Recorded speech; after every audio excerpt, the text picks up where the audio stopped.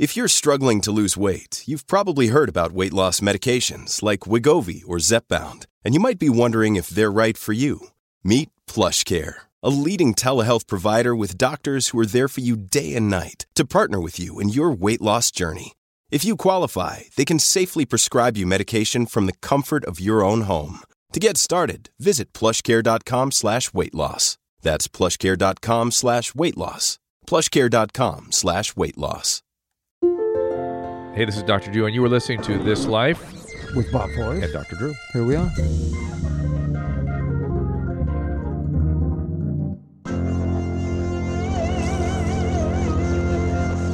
Hey, welcome to another episode of This Life with Bob Forrest and Dr. Drew. What was that? I'm ready. You're ready? I'm ready. You're ready for people to I'm call? just getting in a groove. Let me remind people, just some business to get out of the way. Please go to either thislifepodcast.com or drdrew.com to click through on the Amazon banner to support this project. And it doesn't cost you a thing, but we get a little bit of whatever you do there. And also, you can see the the previous podcast there as well. And you can find us at This Life Podcast on Twitter. Ooh, we have a Twitter handle I have a now. Twitter handle. We're growing. And by the way, these things only survive by word of mouth. So if you like what we're doing, and by the way, if you don't like, email us, let us know what we can do to do better. But if you do like it, tell a friend. It does help out. It's how this happens. Well, it's how stuff happens. We're supposed to be a community of human beings on planet Earth. I don't know what happened. We're all Twittering and podcasting and this thing and that thing. Well, yeah. We need to just talk. Well, yeah. I mean, that's a bigger topic if you want to get into that. But I think social media has been, it has some benefits, but it's a net negative. Here's an interesting thing. Whenever I see you, we talk for whatever, 30 minutes or an hour that we're together, and it's still unfinished, and there's a million things more to talk about. Yep. Other friends of mine, I haven't seen them in 6 months. You get there, and they're like, hey, what's up? I said, dude, what have you been doing? I've been Elvis, and they're like, yeah. Because people have lost the ability or the art of conversation. Well, we don't know how to connect anymore. It's weird. Yeah. And I suppose males are worse than anybody because we are sort of naturally not inclined to talk. Yeah, women, there's all this data that women's reward systems go off when they talk. No, because I'm a natural talker, and I have to cue them. Like, dude, I saw on Facebook, the blah, blah, blah. Oh, yeah. No, I played in Japan. Well, tell people about your tour. I got shot. You know what I mean? All these things that happen, you see them on Facebook, and then you see the person like, what's been happening? Nothing. You know what I mean? But I've been on tour, and I've been talking to a lot of people. What's the name of your record? It's called Survival Songs. Nice. On 6 Degrees Records. It's a that. real record and vinyl. We probably have that at Amazon. Click through the Amazon I have banner. some for you, Nice. you guys. Okay, so, but I've been meeting a lot of people, interesting things going on. You know, Minneapolis at a commie bookstore. It was a great thing. Commie? Yeah, that's what I call it. They call it progressives now. I was the original progressive. It's called commie. Okay, got it. Right? And, no books, not bombs and all that kind of stuff. And I just loved it. And I love the people. And what I've noticed in this whole month that I've been touring, people are a little bit more, I don't know, they're a little bit easier to negotiate with. By the way, if you hear music in the background, it's my son playing there he is. Rachmaninoff. But my politics has shifted more towards center, right? Yeah. So I meet old commies and I tell them, I don't think, we need to recite chapter and verse LBGYN all the time. You know what I mean? All the political correctness of the left. Oh. I just can't stand it. Yeah. And they can't stand it either. Whereas 5 or 10 years ago, you'd be like, you know what? People are dying for the right to blah, blah, blah. Yeah. You know what I mean? So I see the left softening a little bit. Yeah, good. Right? And I met a bunch of Republicans and conservatives out in Nevada where I'm working. Yeah. And they're more... The true Republicans are more level-headed and more commonsensical. It's the whack jobs that are on television in this country. On both sides. Both sides. Because there's no shortage on both sides. Because I've got to meet a lot of different people. And it makes me libertarian. I just want the government the hell out of my life. I think that's where everyone's shifting. Yeah. I think that's where the common sense is. I want to see youth go there before I know it's actually happening. I don't think the youth care. You know what I mean? That's a sad thing. I see a lot of youth jump on militant bandwagons. They're sure interested in preferred gender pronouns. Yeah, that trans. I got lectured about trans. Well, that's the short for it. You can't say that. You have to say transgender. You have to say transgender. Well, yeah. And you can't. And you have to ask somebody what their preferred gender pronoun is. And you need to know that it and they are part of the preferred gender pronouns. All right, let me tell you something. Go read Scar Tissue by Anthony Kiedis. In 1983, I was in Cleveland. I was very friendly with some trans people. No. Intimately friendly with some trans people. This is even independent of transgender issues and identity. It's gender. It's the politics of gender. I know. Yeah. And so, but when you just talk with people, everybody's kind of wants a solution. I think that we're all kind of scared and tired of fighting. Well, but part you of the see fear, so much fighting on television. No. The fear is you say something in social media, you get a mob reaction. The most primitive reaction possible. Not a thoughtful response by thoughtful people. A mob develops. This is what Kathy Griffin was talking about on. My wife brought up that we were watching the Kathy Griffin show, that she said something, sort of snarky about Demi Lovato, and the Lovatics mobilized against her. Yeah, they were going to kill her. They threatened repeatedly to kill her. Well, you don't recall my leaving Twitter immediately upon, because VH1 wanted me to Twitter when the show was going. I started Twittering a little bit, right, or whatever it was. Yeah, I think it was Twitter at the time. And Michael Jackson died. And I simply tweeted one thing. Oh. Let me get this straight. This is day 3 post Christ risen of Michael Jackson. I said, let me get this straight. So 4 days ago, this man was an unemployed, what everybody believed to be pedophile. And now wait, hold on, stop. And the other thing that people forget is you could have picked up a British news rag, a celebrity rag, the day before he died, and he would have been called Wacko Jacko. Yes. That was who they thought just of him. by passing away, he's now become Christ-like. Yeah. What is wrong with us as a nation? I just feel for the guy. Yeah. That's all I said. He was a sick drug addict who got mistreated. People wanted to kill me. Yeah, well, if you say he's a drug addict, they freak out too. We'll hear from them just with this podcast. We will. I'm not kidding. I love Michael Jackson, but I know he was sick, and I know that he was treated like a leper in our society. Like veal. Yeah, you know what I mean? Like weird. in a sack feeding him. Come on. And then all of a sudden he died, and he was the greatest kid ever. And this gets back to your idea about the Aztecs.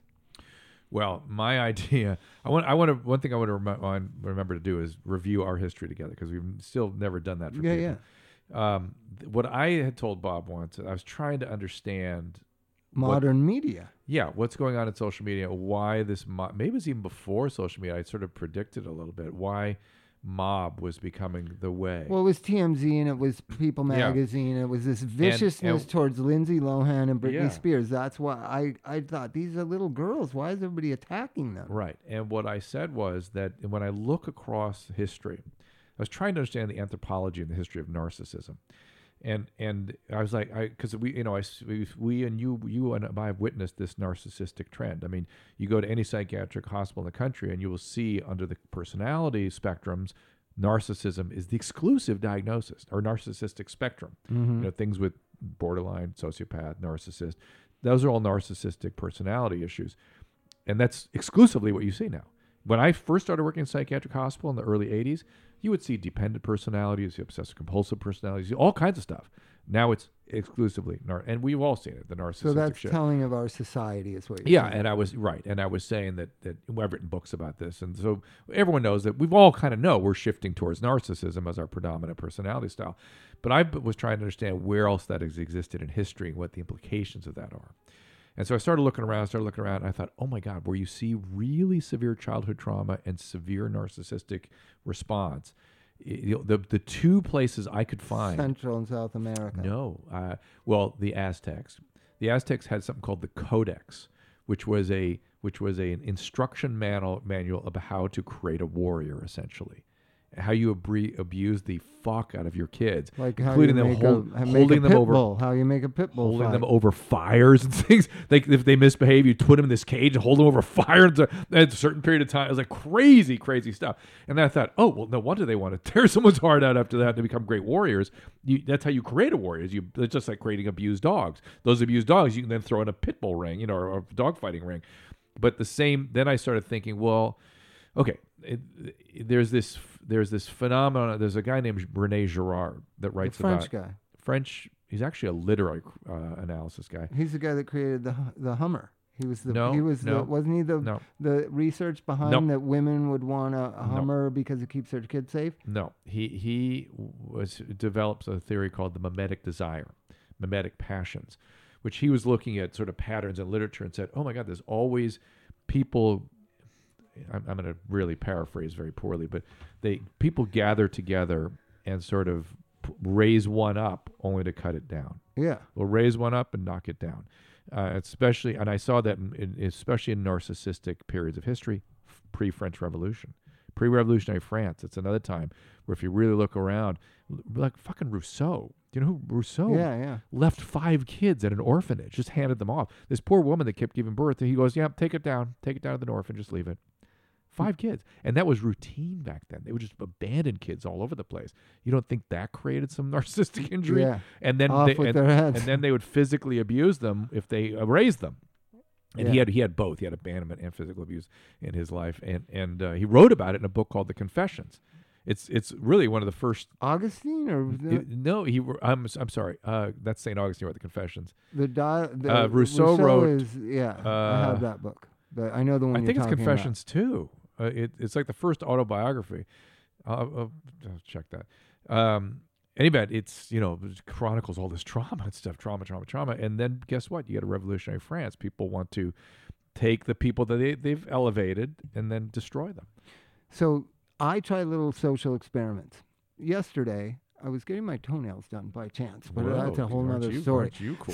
So when I was on something Facebook, my wife's been trying to get me to do for years, I will never subject myself to. I couldn't do it. Have somebody sitting at your feet? It's like so weird. It is kind of weird. Anyways, I digress. I'm on Facebook, and there's this attack of the band NoFX because one of their members didn't recognize Keith Morris, a legendary punk rock singer, on an airplane. And all I simply did, I chimed in, I said, hey, let's not attack a band just, because stupid stuff like this. Stupid stuff like this. The attack then came towards me. Yes. Well, so this is the mob that develops. Right. This is the mob that develops, and a mob that's traumatized and narcissistically oriented is not happy until there's blood. It's a way of galvanizing the crowd so they don't act out on each other. So anyways, this leads us to Celebrity Rehab. I believe that a lot of the audience who watch Celebrity Rehab liked seeing them suffer through detox. Schadenfreude is the name. Yes, and then they got bored as they started to give. We started to give the reasons why over a series of episodes of why Dennis Rodman is the way he is, of what explains Heidi. Right, her neurobiology and her brain, and Dennis has 49 brothers and sisters. I mean, come on.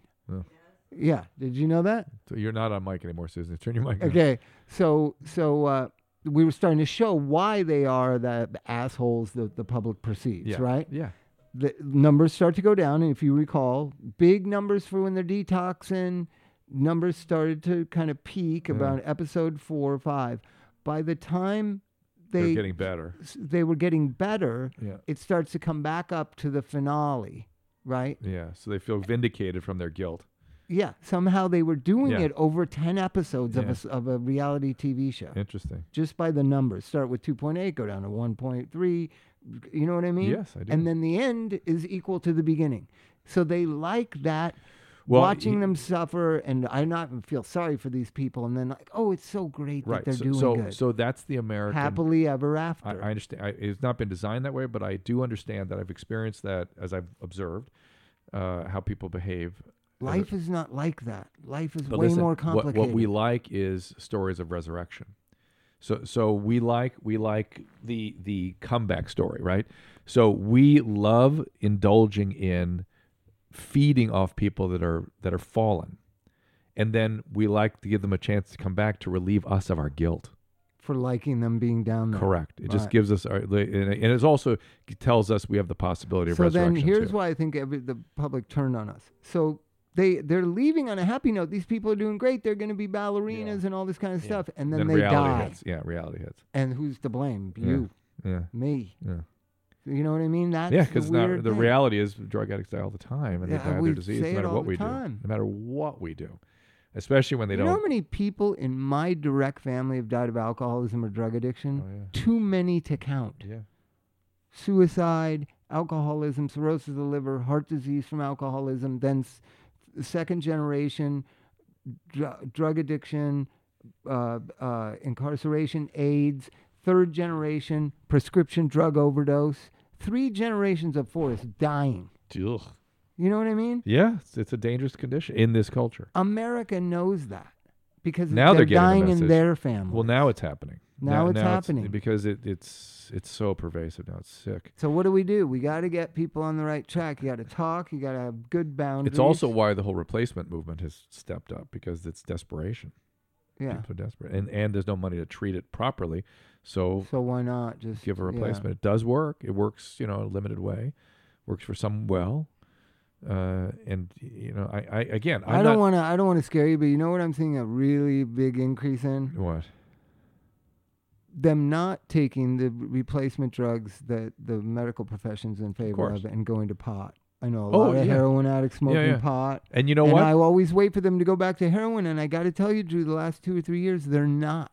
I know. The pot must be so strong, they're just anesthetized. It is, but I'd prefer them to be on pot than a lot of other things. Than Suboxone? I can't say that in any kind of meaningful way in terms of... but I see it. I see it happening. But in I've real time. seen marijuana maintenance. I've seen that. And I think the people that advocate for clinical pot would also say that they prescribe it that way. And I think they do. Yeah, and I would rather see somebody on pot than heroin. I would rather see somebody for sure. I'd rather see somebody on pot than OxyContin, than Vicodin, all these other oral opiates. I don't want to see kids on anything. Right. I don't think you can... 19, 20, 22, I don't like that. I don't think you can aspire to a flourishing existence doing any of these things. We got a call. We're You're gonna chronically see ill, who's calling in. All right.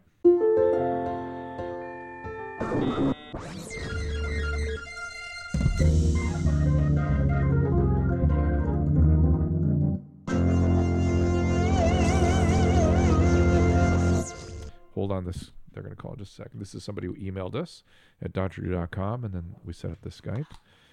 Hi. Hey there. Hey, howdy. Oh, listen to the dog in the background. That's cute. That's the best. What kind of dog is that? Sorry, she's a German Shepherd Lab. Fantastic. It's going to trigger the dogs here. Yeah, I know. barking. No, it's just in our headset at least.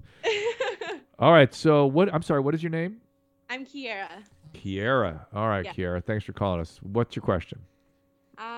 I guess my mom has severe bipolar disorder, and she's a recovering alcoholic and, prescription drugs, and does meth on occasion. Oh, slow down. How old is she? 44. And how long has she been, quote, sober?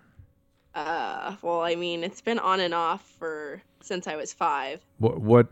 Does she in the program? Does she go to meetings? She doesn't go to meetings.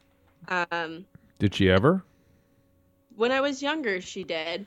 I would say like the past 5 years, she hasn't gone to a meeting. It's more just her staying sober on her own. Does she go to rehabs a lot or no? She went to 2 rehabs, but all of that was probably about 10 years ago. And when you say she does meth occasionally, how often? I would say every couple months she kind of disappears for a couple days, and then she'll come home and she'll be completely out of it. Like I found out last night she was gone, and then she just showed up a couple hours ago. And she's kind of erratic right now. Do you live with her? Yeah, I lived with my aunt for a while, but I moved back home. Are you there now, and your mom's in that house somewhere? Yeah, I'm in my room. Would she talk to us? I mean, possibly. She's kind of out of character. I'll talk to her. I'll talk to her. Does she know who I am or we are? She must have watched Celebrity Rehab before, huh? Yeah. Or no? He watches VH1 a lot. Okay, there Hey, you wait, go. before you get it, because I, as a physician, I can't really... Oh, you don't want to? No, you can. I can't. Okay. But listen, because I can only do educational stuff across state lines on the internet stuff. Okay, why don't we do this? but why don't we talk with you and then maybe set up something for next time that I'll talk to your mother? Okay, that works. So we'll just talk. And, That's fine. and Or she can come in. It's fine. But I want to know more about what's going on. Is this bipolar diagnosis? Is it perhaps that it's all the meth and she's really not bipolar? That's what I was thinking. If it's more just like an environmental thing, or Well, not environmental, a brain thing, that you can induce things that look like bipolar if you use methamphetamine. If she didn't tell whatever doctor that was doing the assessment that she's doing meth pretty regularly, but it sort of is a moot point because you're going to treat the bipolar either way.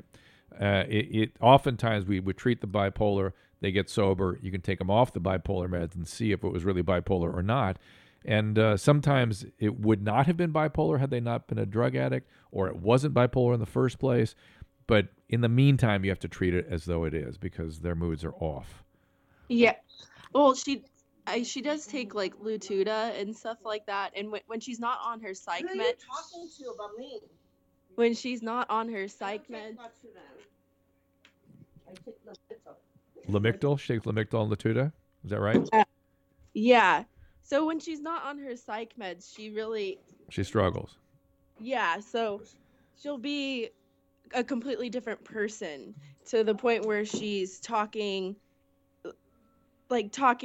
about religious fanatic things, like talking completely out of character. She's not functional, normal person. That's either an amphetamine psychosis and or mania. So and Lamictal Latuda, that's a good combination. I mean, but she has to take it, and the meth will push right on through that. By the way, people who are taking meth aren't into taking their meds. So yeah. You know what I've always come to learn after all these years is no one is one thing, and we just keep doing an either or. Everybody is complicated. So you have personality problems, you have possibly mood problems, and then you have addiction problems, you have trauma problems, you have abandonment issues. Right. You have all these things, and all the things that those things create in a life: unemployment, unstable living environment. Estranged relationships. Yeah. So it's all this big cluster, and everybody wants a simple answer. They're bipolar, so put them on, this, and everything should be all right. And it makes the person with the problem, feel like, no, nobody's listening to me. Yeah. Because medicine alone does not help. It helps, but it's not the. It doesn't. It's not the silver beginning bullet. of the ending. You know what I mean? Well, it's why. Listen, all the research shows that whenever you treat somebody for mental health issues, medication plus talk of some type, some sort of therapeutic intervention, always has better outcomes. Always, always, always. I believe in prioritizing. Sure. What's that? I've always tried to push her to go to therapy. Like I myself went when I was younger, and every time I suggest it, she won't go. I mean, I know there's a lot of things in her past as far as trauma. Like her and my grandma don't get along at all. Sure. Well, listen, the one thing you've got to do is take care of yourself, right? Yeah. And you sound pretty centered. You sound pretty together, but I know under that superficial togetherness, this really causes you a lot of distress and pain, right? Absolutely. Yeah. And so, a program called Al-Anon, you go there, get a sponsor, work with them, or get a therapist, or both for yourself. It will help you help her, too. Okay. Yeah. Al-Anon? Al-Anon. Go to a program called Al-Anon. Just look it up online. There'll be a program near you. Just go there, tell your story, get some support, get a sponsor, and you'll be surprised how much good that does, not just for you, but for your ability to help her. Okay. See how I do that, Bob? I always tell the codependents you'll end up helping. Yeah. Because they won't go otherwise. If it's just for me, I won't go. Here's another thing. When you come from parents like that, you constantly want their love and approval, and you never get it, really. And so you need to get it from other places around in your life that you don't really expect that love and approval is okay to get. From your closest friends, from family members, from people that... mentors. You've got to get nurtured and fed. Right. That's and right. you're not so you can't get nurtured and fed from somebody who can't nurture and feed you. And once they've pretty much, made it obvious they can't do that, you need to still get nurtured and fed. There's that, and I hear in your particular, I feel from what I feel from you, this is scary. This is scary for you. It is. Yeah, you're afraid. And to be in a supportive environment with people that have dealt with this and can give you good counsel minute to minute and support you as you deal with it can really reduce your anxiety about this. I hear how scared you are.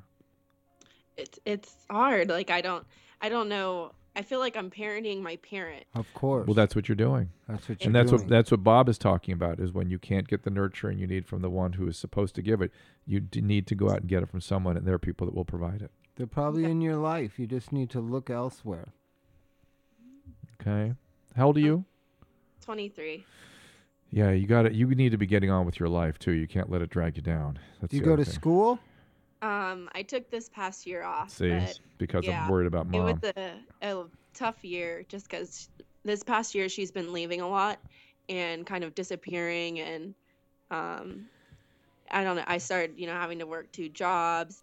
So it was just a little stressful. A little stressful. What I happened- like the way you what hap- minimize it. What happened with your aunt? How come you had to move out of your aunt's? Well, I didn't have to. It was just because, You're gonna go save mom. Yes, yeah, of course. You're not like, gonna I be feel able like to save her. it's a lot better when I'm here. She doesn't, disappear as much. I feel like she. Yeah, but you can't be chained to her. You can't bring your you can't have her life pull your life into its vortex. When's the last time you went out and saw a movie you wanted to go see? I don't know, like a month ago. Okay, you Not too need to bad. live your life. That's pretty good. You have to do one thing for us out of this conversation. You must go to Al-Anon. You got to promise us you're going to go. Don't I feel will. guilty about having your own life. Yeah. That's what moms like that do. Yeah. Yeah. Yeah. She's got a lot, it's probably never going to be perfect with mom. But Yeah. hopefully she'll, somebody's treating her. That's good news. Maybe you can get her to go to some NA meetings or something, some 12-step meetings again. I've seen a lot of identified addicts start to go, particularly ones that have been to meetings in the past, will start to go when they see their loved one going to Al-Anon. Really? Yep. Okay. Hey, Bob, tell everybody how to find Al-Anon. So Al-Anon, you just look it up online. Al-Anon or Nar-Anon, it's called. Narcotics Anonymous for family I like the members. Al-Anon better. It's just been Yeah. better. Yeah. Al-Anon's more ready available. Where are Yeah. you? Where are you? What town are you in? Orange County. Oh yeah, Oh, there's my a God. million. Yeah, Call up a place. What's that place called? Call up a place called Northbound and ask them for a referral for family members of addicts. Okay. But they're Of going to the they might want to Al-Anon. give full treatment though. Of Al-Anon. Yeah, Al-Anon referral. They'll give Al-Anon. Tell them that Bob Forrest told you to call and you're looking for Al-Anon support groups Good in ones that area. in your area. In your Yeah. area. Because they'll know where they recommend is the best ones. Okay. Okay? That's Northbound Treatment Services on Von Carmen. Yeah. Costa Mesa, right? Costa Mesa. And the phone number is 949-650-4334. They're great treatment. 650. 949-650. 50-4334. Okay. Okay. All right, Okay, my dear. got it. Good luck. Lots of support. That's the main thing. It's gonna be a little bit of a marathon, as you well know. But go back to school. Take care of yourself. Okay. Well, thank you so much. All right. Thank you. You got it. Thanks for Hang in calling. there. So let's talk about this. So the main thing that you have with a mother like that is they're going to die. Yeah. And they usually don't. No, I know. My mother's been going for 30 years since I thought she was going to die. Yeah. You know what I mean? But Damn it. But you live your whole life trying to save them from dying. Well, the problem is that's the same thing though that parents fantasize is going to happen to their kids. Same mechanism. But the for kids, sure. but the kids do die. Yeah, the kids are the dying. kids are dying. But the moms that's been on meth for 20 years, Yeah. she's going to be all right. But the addict then plays on without not Oh, for consciously. sure. They play on the fear. Yeah. Yeah, that's why they don't answer their phones. Listen, it's still all the basics. Stuff you used to do. Yeah, don't So- answer your phone. They'll start worrying about you. Stop calling them. Why switch the tables on them? Right. Well, You know what I mean? If you they'll want to run off and take drugs, they'll be butthurt when you don't call. That's hysterical. So here's what I do with families. You want to know? And tell me if this is wrong, Drew. We Yeah. haven't been working side by side with cases in a long time. Yeah. So when a child is in my care or in rehab or whatever, and they leave and they're on a run and they won't answer their phone, Yeah. and the mothers are beside themselves out, and they're yeah. going to fly from Milwaukee out here and all this kind of stuff, Yeah. I always say, do me a favor, disconnect their phone. Because it's always the parents are always paying the cell phone. Of I say, course. shut that phone off. Yeah. And I guarantee you they'll call. Yeah. And they always do. Right, 'cause I'm they know I'm the- like 11 for 11 with that. It's because the money's going to Because go. they need the phone to make Call the their drug dealers. dealers. Yeah. But not only that, they also feel like, that my resources, my lifeline of money and whatnot is going to get cut off. Yeah. Just cut off the phone and you'll find out where they are It's a pretty big quick. message. It's very good. Yeah, it's a good one. So we have a couple of people that couldn't Skype and wanted you to read their Okay, is that these two? let's do that. questions. All right. Before I do, I want to tell it. I guess I'll wrap up by telling the story of how we got together. But let's do these emails first. I don't know where to begin. This is from Patricia. My niece is tearing our family apart. She's gone inpatient several times. She keeps friends that guide her back to drugs.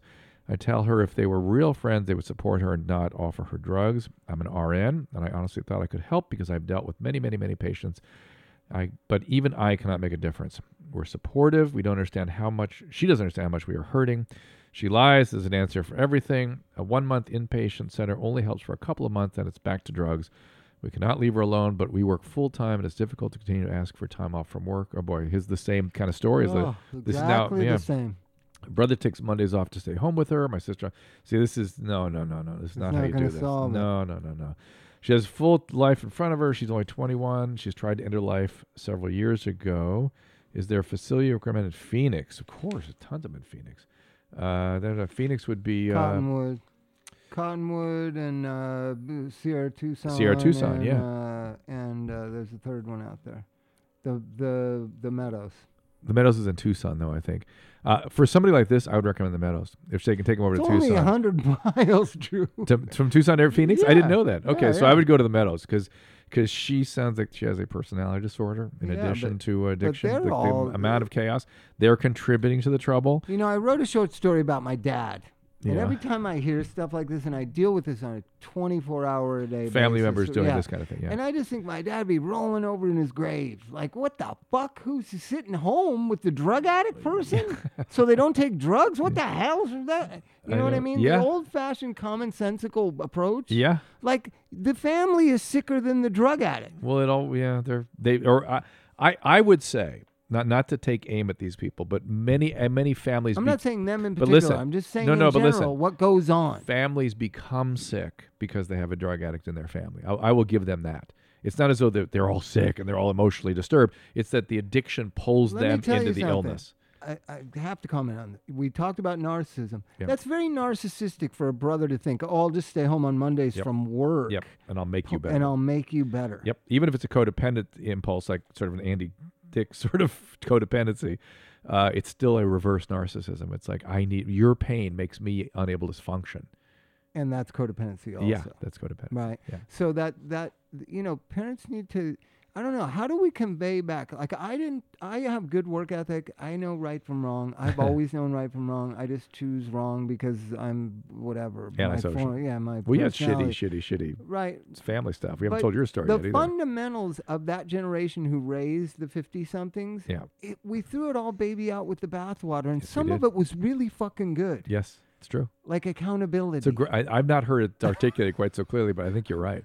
You know what I mean? And also a little bit of it's not tough love so much as common sense. Common sense. Yeah, just common sense lost. parenting. Yeah. That we, and I certainly have done it with my kid or with close family members. You know, I was chasing Anthony around a lot when he relapsed. He had 5 years, and then he was abusing for about 2 years, and now he's got like 15 years. But those 2 years, me and Louie and Flea and everybody was chasing him around. We traced his credit card down and tried to surprise him at a hotel and all this. Finally, I just got tired of it. I was like, fuck it. And those guys were going to run around and look for him again. And I said, I'll wait right here. He knows where I fucking live. Yeah. And you know what? A few weeks later, he called me. He goes, what do you think I should do? And I go, I don't know. I literally didn't, because we had tried everything. Treatment here, treatment there, go here, go do this and that. And finally I said, you need to get back to the basics somehow. And he went home to his mom's. Went to AA. Yeah, well, you know what I mean? Yeah, very simple. Very simple stuff. Yeah. But this chasing someone around and all the drama of it crazy. all, and track their credit card, and you know what I mean? The fear, though, of course, the 21-year-old's going to die, and it's a legitimate potential. Legitimate potential. This family needs to go get treatment. I mean, for me, this is somebody needs to be away for 3 to 6 months. If you really want to try to do something, you try to put away for 6 months, like you said. There's also a hint in that letter that they're starting to not believe treatment works. So she's been to treatment 2 times. Listen, she might have to go 20 more times. Yeah. That frightens people. You went 22 times, right? Yeah. Yeah. But and do you feel that any of those were a waste of time? No, you learn a lot. Here's one thing I always recognized, and it got entrenched in me. I am an addict because I would go to these places and be with addicts, and I fit right in. I'm connected. I am the same. I have this, regardless of where education or background or whatever. I really connected with. I'm an addict. The question was, am I willing to do what's necessary to stay sober? And I wasn't. That's always the question. Simple. That's always the issue. But really. I was in many mental hospitals also, and I never felt like this is where I belong. Right. You know what I mean? I was on lockdowns against my will and stuff. CPC Westwood. Do you ever practice there? I'm familiar with it, but I never did. I was on the locked unit Paul for Williams a month. used to be there. Yeah, and so did Buddy Arnold worked there. Oh, Buddy Arnold. I was on the locked unit for a month. Yeah. Just because I tried to kill myself. What's the big deal about that? Come on now. But They may have saved your life, though. Every day, I was like, I am not like these people. Yeah. You know, I could recognize. So you need to find and identify. Identification is the main thing in 12-step. Well, but a lot of people, though, you find is a part of that, too. A lot of people go to 12-step and feel different. Yeah, I'm saying they go to rehab and feel different. I understand, but they got to identify what's in common. Yeah, and you can tell them that, but they won't do it until they go and start to realize, oh, my God, I'm the same as these people. That's right. Maybe the going and going. Maybe I'm worse even. I'm so much a part of it. I'm worse than the rest. I just couldn't see it. But, you know, this is family in Al-Anon, patient in extended care treatment. Detached with love is what they call it. Well, I was going to say that. You were a little angry when you detached from Anthony Kiedis, and you really want to do it, frankly, the way if people want to relate to public figures that are doing this. I thought Khloe Kardashian did it about right. She was, I tried you, I tried. I can't be around you killing yourself. We're getting a divorce. She finally detached with love. I love you. I think you're great, but I can't do this anymore. Then he nearly dies. That's what happens. And then she appropriately has stayed married to help with the medical decision making, but not re-engaging in the relationship, even though she cares deeply about him. That seems about right to me.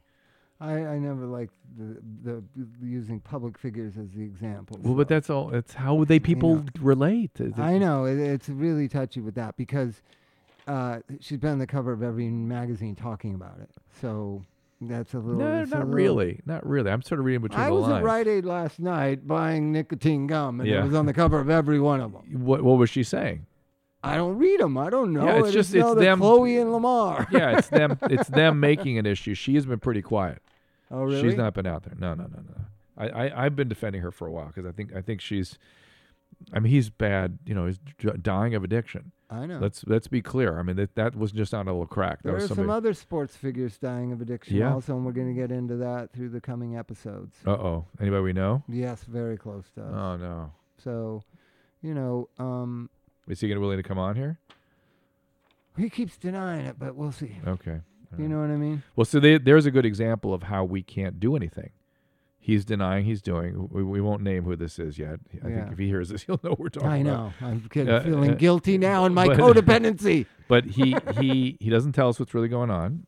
And even if he did, he won't accept any treatment. So he'll accept treatment, I think, if we can break through what's really going on. Well, but all right, here's another email. My husband, this is another shocking tale.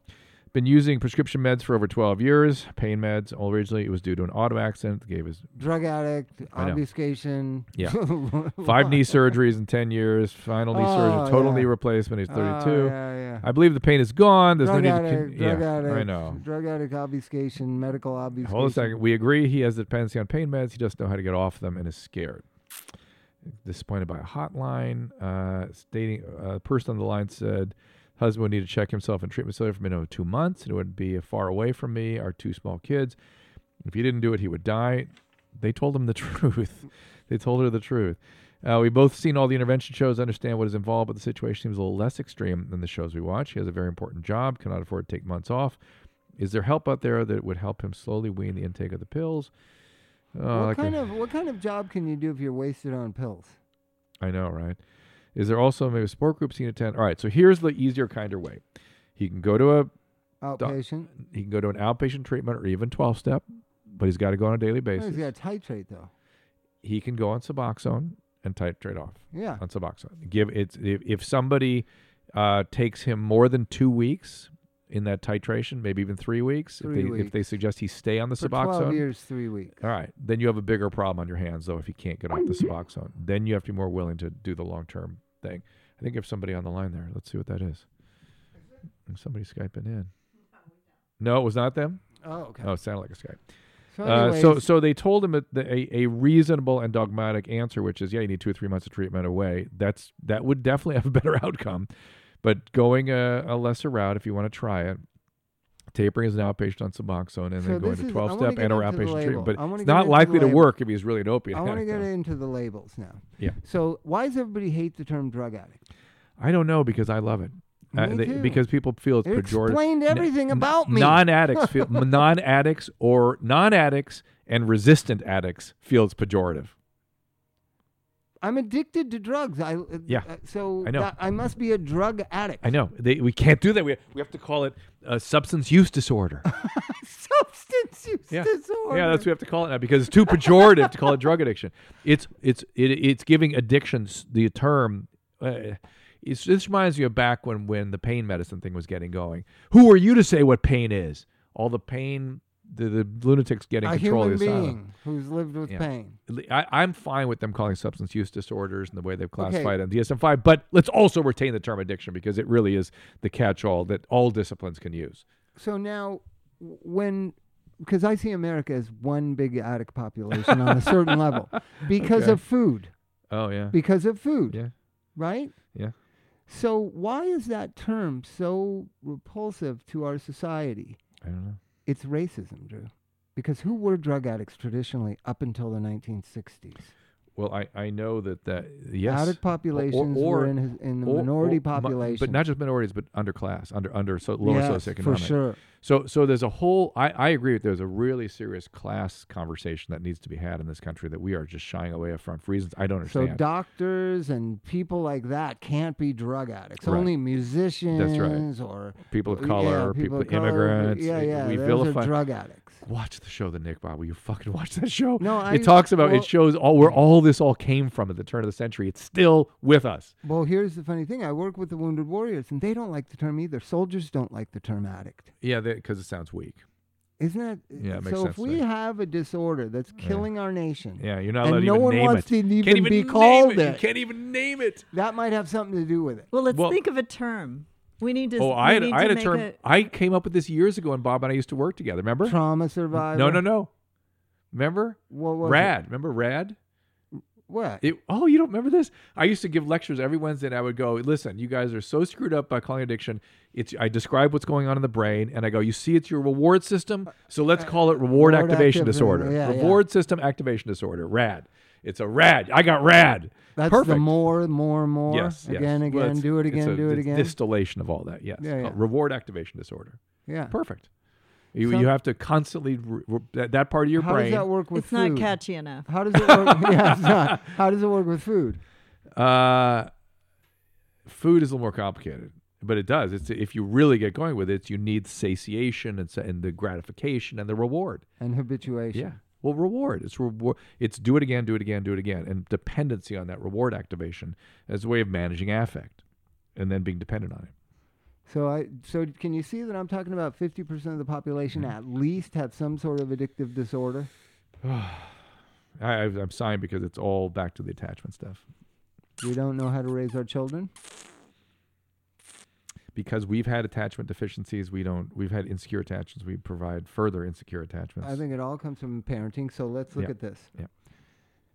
The turn of the century, my dad's... And by the way, there's a Facebook thing going on out there where this guy is saying, addiction is really all about trauma. It's not about, don't let anybody tell you anything else.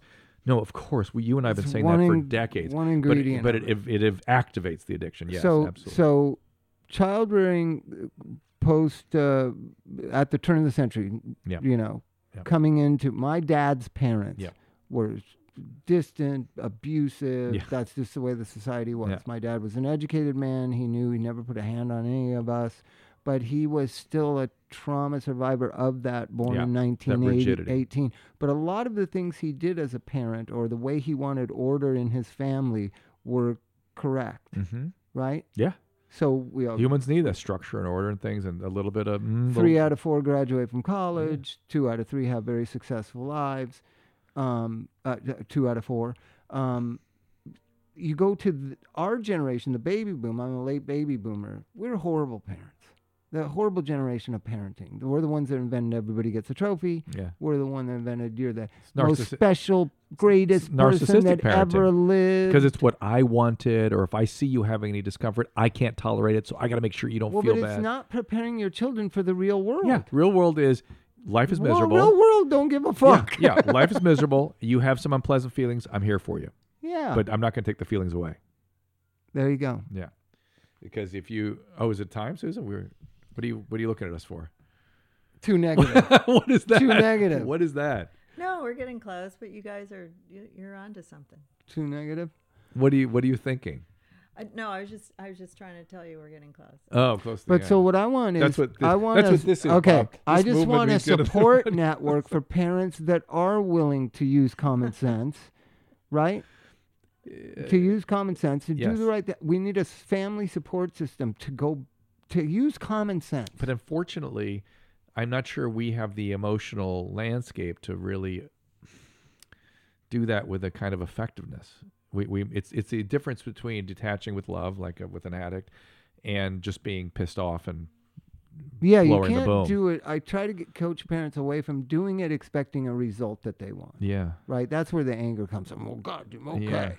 It's more like, listen, this isn't working what you've been doing for 10 years. Yeah. And I agree that some of his difficulties in functioning in our society are your fault. But the fact is he's 26 years old and can't function in our society. So unless you're willing to subsidize his ability to function in our society, pay his rent, pay his cell phone bill, pay his car insurance or whatever.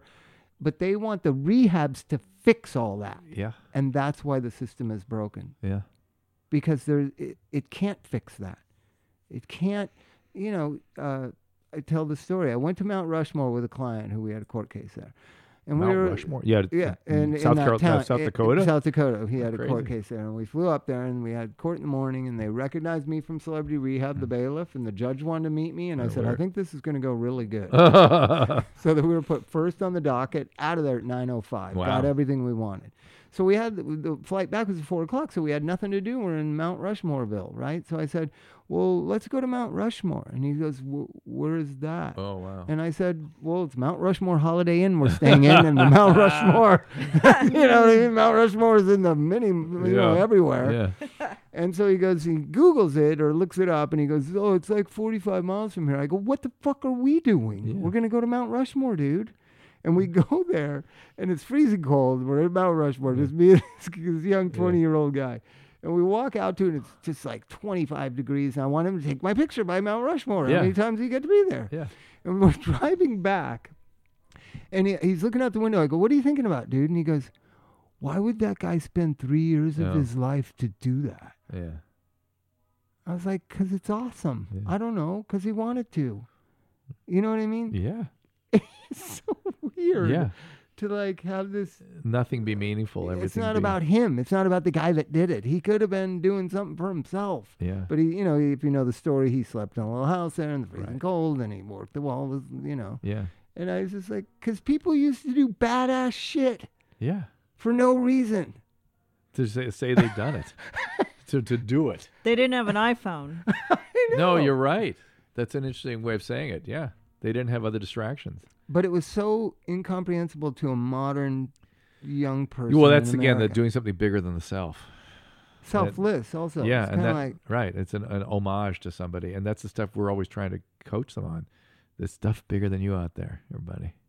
However you understand that, whatever that is, however you construct that. what's going to be interesting is when this generation, 20-something generation, so ill-prepared for reality, enters 50, 55, 60, looking down at less time here than you had. Yeah. And I think I perceive what they're wasting not being prepared for living. Yeah. You know what I mean? It's such an avoidant culture, video games and Yeah. Facebook, and just avoid. Imagine this generation. They're going to end up being 60 years old. They're going to have avoided everything for the whole time they were here.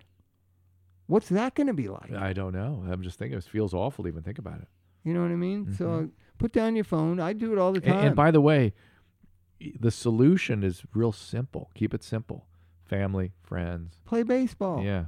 It's Do simple. stuff. Play catch. Nourishing Go activities. on a walk. Remember, Farina always said, keep life simple. People need a simple life. Yeah. Work, you can love, do something more play. complex if you can tolerate it, but but it's not going to add that much. And there's a thing in the Big Book of AA. It says we know about the alcoholic personality. It says we think we know better how to solve the world's problems, and we don't even balance our own checkbooks. Right? That's narcissism writ loud. Yeah. So there you go. All right, Susan from Susan Pinsky from Calling Out with Susan Pinsky. Is it time for us to wrap this thing up? Is that what I see you anxiously leaning into your mic for? No, it's good. It's just it could go another hour. Well, do you want to do another hour? The parenting? No. No. We'll have to do that next time. Next time. We got lots. Bob and I have lots to say. And by the way, I still didn't tell the story about how we met. Well, let's think of the first time. Go ahead. The way I recall it is, we have time? I walked in. You have 8 minutes. Oh, I can tell. I walked in, and you were. This is in my mind's eye, which you never can trust. I walked into the booth at the K-Rock that was on Burbank Boulevard. Yes. In Burbank. Olive and you were Riverside. standing behind the console. Yep, that's where I used to stand. Right. Yep. And it was. But remember Louis that you ended up working at MTV? He was an intern for you. Yeah. That's who I knew. Louis Largent. Louis. Yeah. That's who I knew. Yeah. And oh God, we should get back in touch. We should get Louis as a guest. Hey, oh, Susan, that would be great. Susan, we can do that. We still have connections with Okay. And Louis Largent guest. And he had like Thelonious Monster or something. I think that's Yeah. how I was on. This is before the thing that you say. This is Yeah. a couple years before the thing, because I just Well, was tell what you on mean for by like, the thing. Well, when you say you're going to make a You- great there's a- therapist if you could stop taking it. There's a documentary about Bob's life called the Bob and the Monster, and in there they took a piece of audio from some radio he and I had done a couple years And after we that's first in met. '88 because that album that I'm promoting came out in '88. Okay, but and you I and say- I had seen each other 2 years prior. Okay. When was that Pasadena building of K-Rock? I mean that Burbank building. What years? That was like probably 88 to 94, 95. Maybe. Well, when I Maybe went 96. there, that was the first Maybe time it had 98. been there. Yeah, yeah. 86 is when it was there, I think. Because I'd been to the Pasadena one that looked like a dental Yeah, office. yeah. It was Then it terrible. moved there, right? Yeah. Okay, so the first time I ever walked into the booth, I was like, fuck, K-Rock's badass now. This is really real. When it was in a building. Yeah, in a building Yeah. with like real equipment. Yeah. Well, anyway, in there, Bob was loaded again, but I I leaned was in, really drunk that time when I saw you behind the console. and I load in. I go, Bob, you would make a good therapist if you would ever get your shit together, because he was talking to somebody very sincerely, and they put that in the documentary. So then Bob gets worse, sicker and sicker and sicker with his addiction, and I told everyone we have to keep away from this guy because we don't want to be. First of all, he's dying. We're watching him die, and I can't stand it. We're participating in it.